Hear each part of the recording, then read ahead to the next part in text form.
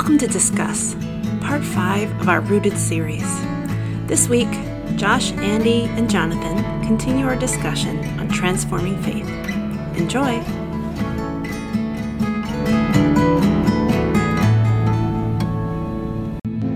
Lord, would you open up the scriptures to us and reveal yourself? Would you be in the middle of our conversation? We trust that you've prepared us for this, that you want to meet with us, you want to see us transformed by your presence. You'll move us from glory to glory, that we may know you in your fullness, and we may stretch out and reach the full maturity of Jesus Christ. Thank you for showing us what is good and prompting us and pushing us and pulling us towards what is better. We trust you in this. In Jesus' name, amen. So if you joined us last week, we looked at our second root in our Rooted series, and the root of a transforming faith. We want to root ourselves in a faith that transforms us.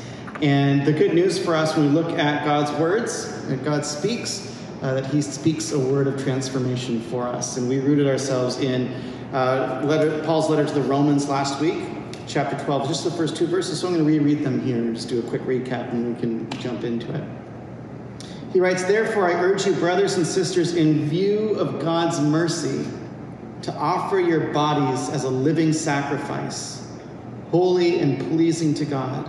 This is your true and proper worship." So we talked, one of the big ideas last week is that change is possible and it's all-encompassing. Like God desires to change us from the inside out, and there's no area, there's no aspect of our life that is not transformed. And the image of sacrifice would be a potent one to a first century person. But the image here is a sacrifice that does not get consumed. It doesn't kill what's being offered. It actually goes on living and has new life as a sacrifice. It goes on, "Do not conform to the pattern of this world." So actively resist sort of the default mode of the world around us. That takes work. It's active involvement, discernment. What is a part of God's goodness and what is to be rejected. "Do not be conformed to the pattern of this world, but be transformed by the renewal of your mind. Then you will be able to test and approve what God's will is, his good, pleasing, and perfect will." So that's it by way of recap and introduction. So guys, what do you think? Do you think anything? Sometimes. I mean, I think, as you sort of brought up last week and introduced your discussion, you were talking about the conflict between our own belief. You know, a lot of people believe, I'm good enough as I am. It's a famous line from Bridget Jones' Diary, one of my favorite movies. Bridget Jones. Where Colin Firth was the hero or the male love interest of Renee Zellweger, and she liked him because he loved her just the way she was, and that was sort of important, that accept me for who I am, and that's kind of a mantra these days. But then you brought up that doesn't really make sense, because at the same time there's so much of a self-help industry, whether it's, as you said, physical transformation that we're after, all these workout apps and things, or emotional transformation. You brought up how you like the whole work routine, trying to that's right. organize your desk. That's something that's important to you. Yeah. And but also spiritual transformation. There's all these self-help books that people are into. So that rang true for me. But I was interested because I often sort of get the feeling that people don't think we need help, and yet we do. Yeah, we're a little split sometimes in the way that we think or behave. Yeah. I mean, the Christian life is kind of mind-boggling at points, because you've got God revealing the law. He's showing what is good and showing what God likes and loves. So he doesn't like murder, for example. He doesn't like adultery, for example. Those are not things that he likes. They also don't lead to human flourishing, either of those. So there is a law. There is the good. And then the Holy Old Testament story shows that humanity is incapable of reaching the highest good and maybe even slight good. I mean, as a collective. And so you're just confused. You know what you ought to do, but you don't do it. And then the whole Old Testament, there's like these two themes that eventually get resolved in Jesus. And the first theme is bring your absolute best to God. And you can see that in places like Leviticus and Numbers, right? Where you're bringing the best of your crops and you're just saying, here I am, this is the absolute best. God doesn't get the dregs. But then there's something like the atonement, which is a huge ceremony once a year in which the goal is to bring union a person with God, knowing that there's all kinds of gaps and secret sins and errors, and that we fall short of God's glory. And so there's bring your worst as well to God. And then it's that bringing your worst in which you get some resolution in Christ, especially and chiefly in Christ, where the law no longer holds the same power, where goodness and badness kind of get altered because Christ fulfills all of the badness. He covers all of our weak points. He pays off our credit or our debit. And so then we're settled. So now what? So let's say a person is forgiven. Then what happens next? Do you start accruing more debt as you sin or you fall short of God's glory? Or now do you not need to worry about the good anymore because you're saved? And once saved, always saved, and you're safe with God. So therefore you can do whatever you want. The tabs are like perpetually clean. Keep going to the bar, rack up huge credit because it's unlimited treasure to pay it off. I'm just introducing the challenge. I do. Do you want to respond to that? Yeah, I mean, that's a discussion that comes up quite a bit with the topic of forgiveness. And I think, for me, part of it is if you've received forgiveness, there is a change in you that will hopefully change your way of thinking so that you're not thinking in those terms as much. That the motivation isn't, how do I get out of debt now, or how can I get away with debt, if we're continuing that analogy, or sin, but more so, how can I do better from now on? Because you have a changed motivation if you've received forgiveness through Jesus, then hopefully that's begun a process of transformation in you, so that you're now motivated to not try to get away with the other stuff as much. So that's why you're not as bad as you could be, Jonathan? I'm definitely not as bad as I could be. Why is that? Why aren't you worse than you are? Well, I think I think it's a bit of a sacramental thing that the Holy Spirit acting in me convicts me to live a certain way and motivates me to want to live. So it's not just out of guilt, but to want to live like Jesus as much as I can. And I certainly fall short, but I'm not as bad as I could be. You could be worse. You could just be phoning it in. Yeah. What about you, Andy? Why do you care about doing good? I mean, assuming you do. Assuming I did care, it would probably be because, I don't know, I think some of this has to do with just this vision of goodness and beauty and rightness. Like there's something compelling in that, of being in tune with what's true and good and right and beautiful. Like, and there's whether you're Christian or not, or religious or not, most people have some sort of aspiration of transformation in some way, and that I think that speaks to something in us that the God's words are pointing us to, that there's something better and something more for us individually and collectively. And I think that's part of it. Even that Psalm 24 we opened up with, who can ascend the mountain of the Lord and stand in this holy place? Like who gets to be in this place of God's beauty and goodness and transcendence and all these big ideas? I think that's kind of what connects with me. Yeah. And Andy gave us 7 steps. 7 easy steps to deep spiritual transformation. It's a little tongue-in-cheek because of the... It is? It is tongue-in-cheek? I don't know. They're pretty good, though. Yeah, easy has to be understood through a certain philosophical, theological lens. But yeah. But what one of them was, you are what you eat. Yeah. Which I think relates to Josh's question, because you're basically saying that if you spend time in the Word and sacrament, then it does, if you marinate, which again, you said you're mixing metaphors, but mixing food metaphors. So yeah. So if you spend time in the marinade, it seeps into you, and changes you. And so again, that's part of the transformation. And so what stuck out to me was the point that transformation isn't an event, isn't just an event. Mm-hmm. Like, I've been forgiven today. No, I mean it is, but it's also a process. And so you continue to change. Yeah, that reminds me of one of my favorite sections of the scriptures. It's in Paul's letter to the Corinthians, the second one. And I won't do the whole thing because it's a little convoluted.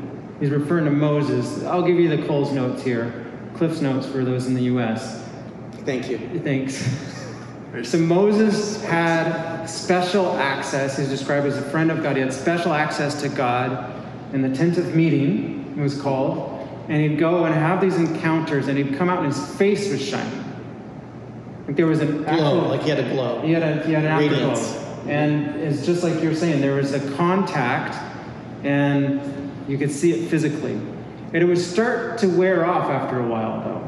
And so in this letter to 2 Corinthians, you've got, indeed, in this case, what once had glory has come to have no glory at all, because of the glory that surpasses it. This is Paul's argument. The glory starts to fade. You could see it in Moses' face as he pulled away from God, even necessarily.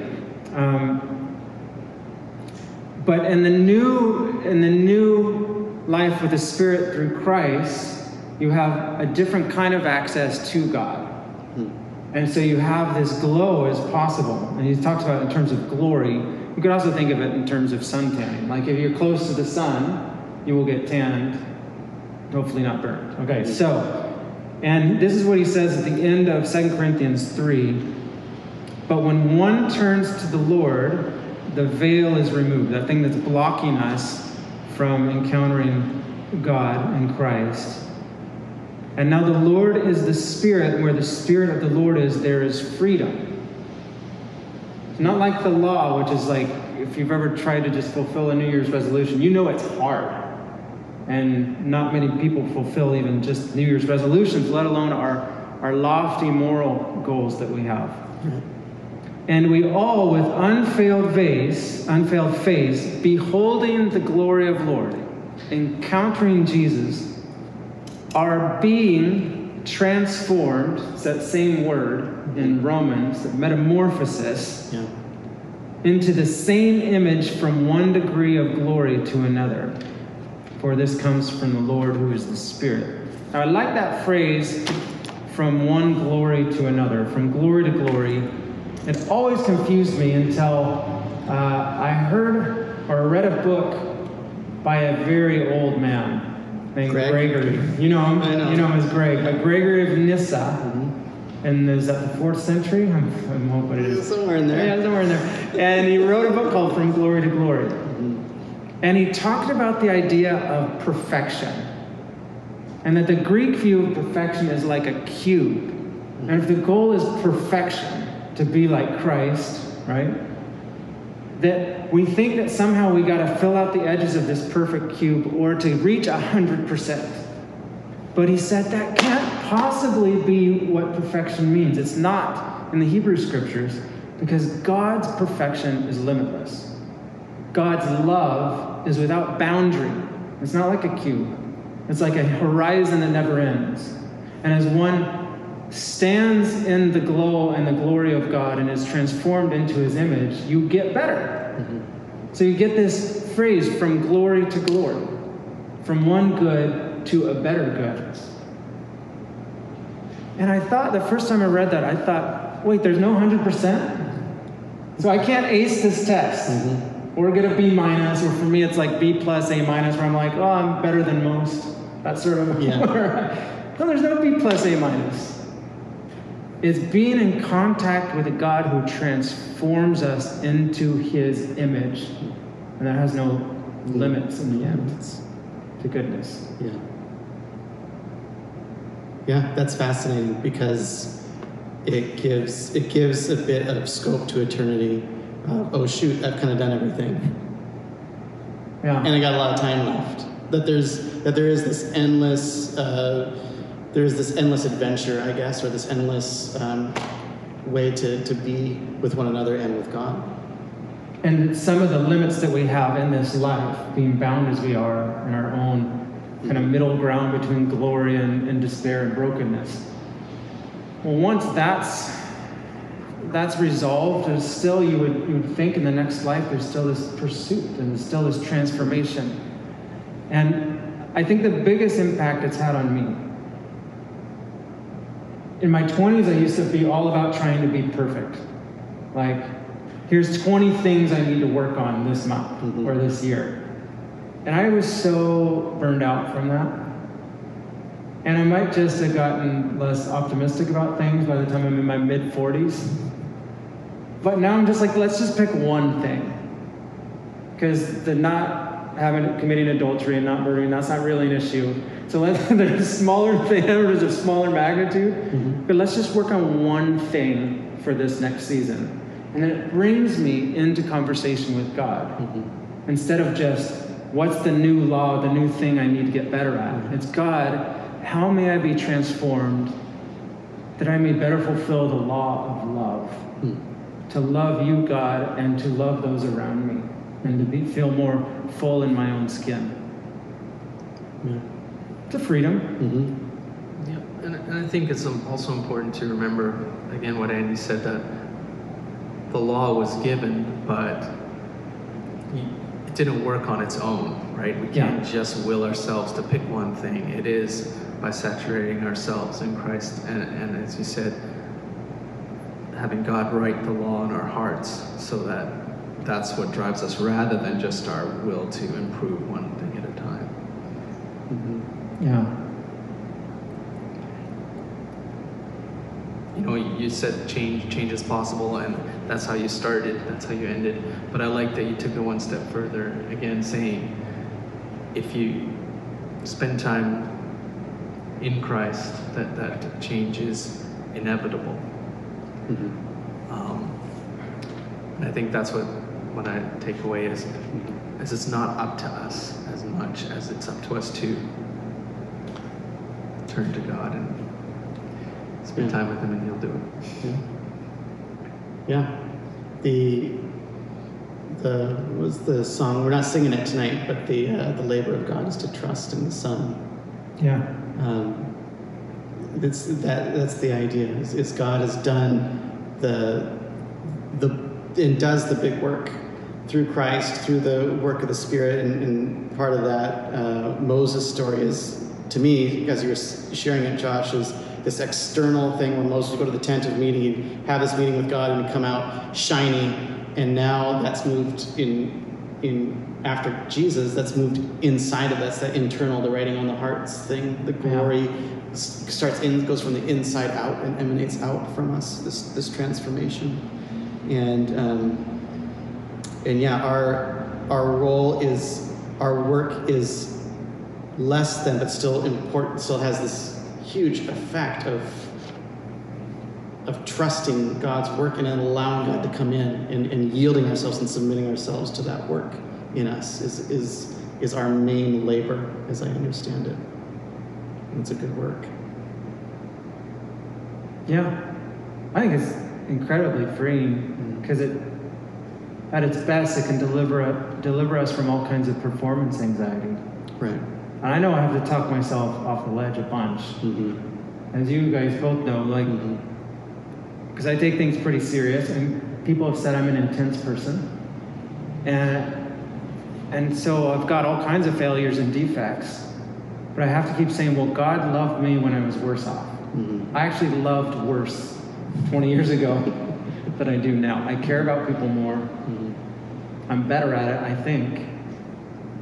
So it's like, okay, well, if he accepted me and brought me into his presence when I was worse off, then how much more now? It's there. So now I don't wonder, as I used to, whether God loves me. I used to wonder about that all the time. And somehow, over the years, I just stopped asking the question. I just started assuming it. That's freaked me out. And I'm going, well, I got a list of 10 pretty bad habits or failures, plus all the ones that I don't even know about yet. Well, pick one. God holds all of time, and I've done enough white knuckling ethically. Like you're just trying to get better at one thing, and it was the wrong thing. Right? It took a tremendous effort with almost no change. And I was just trying to do it on my own, rather than asking God, what's this next season look like, and where can I commit my energy and my willpower and a bunch of other things. Yeah, I think that's why the belief step, or the trust step, is so huge, because God is asking you to trust in the depth of his great love and mercy towards you, and to reorient your whole life and to act out of that reality, that God loves me, loved me when I was worse than I am now. and to really lean into that, to put your whole self into that spot, and allow God to do that work in us, that transformation.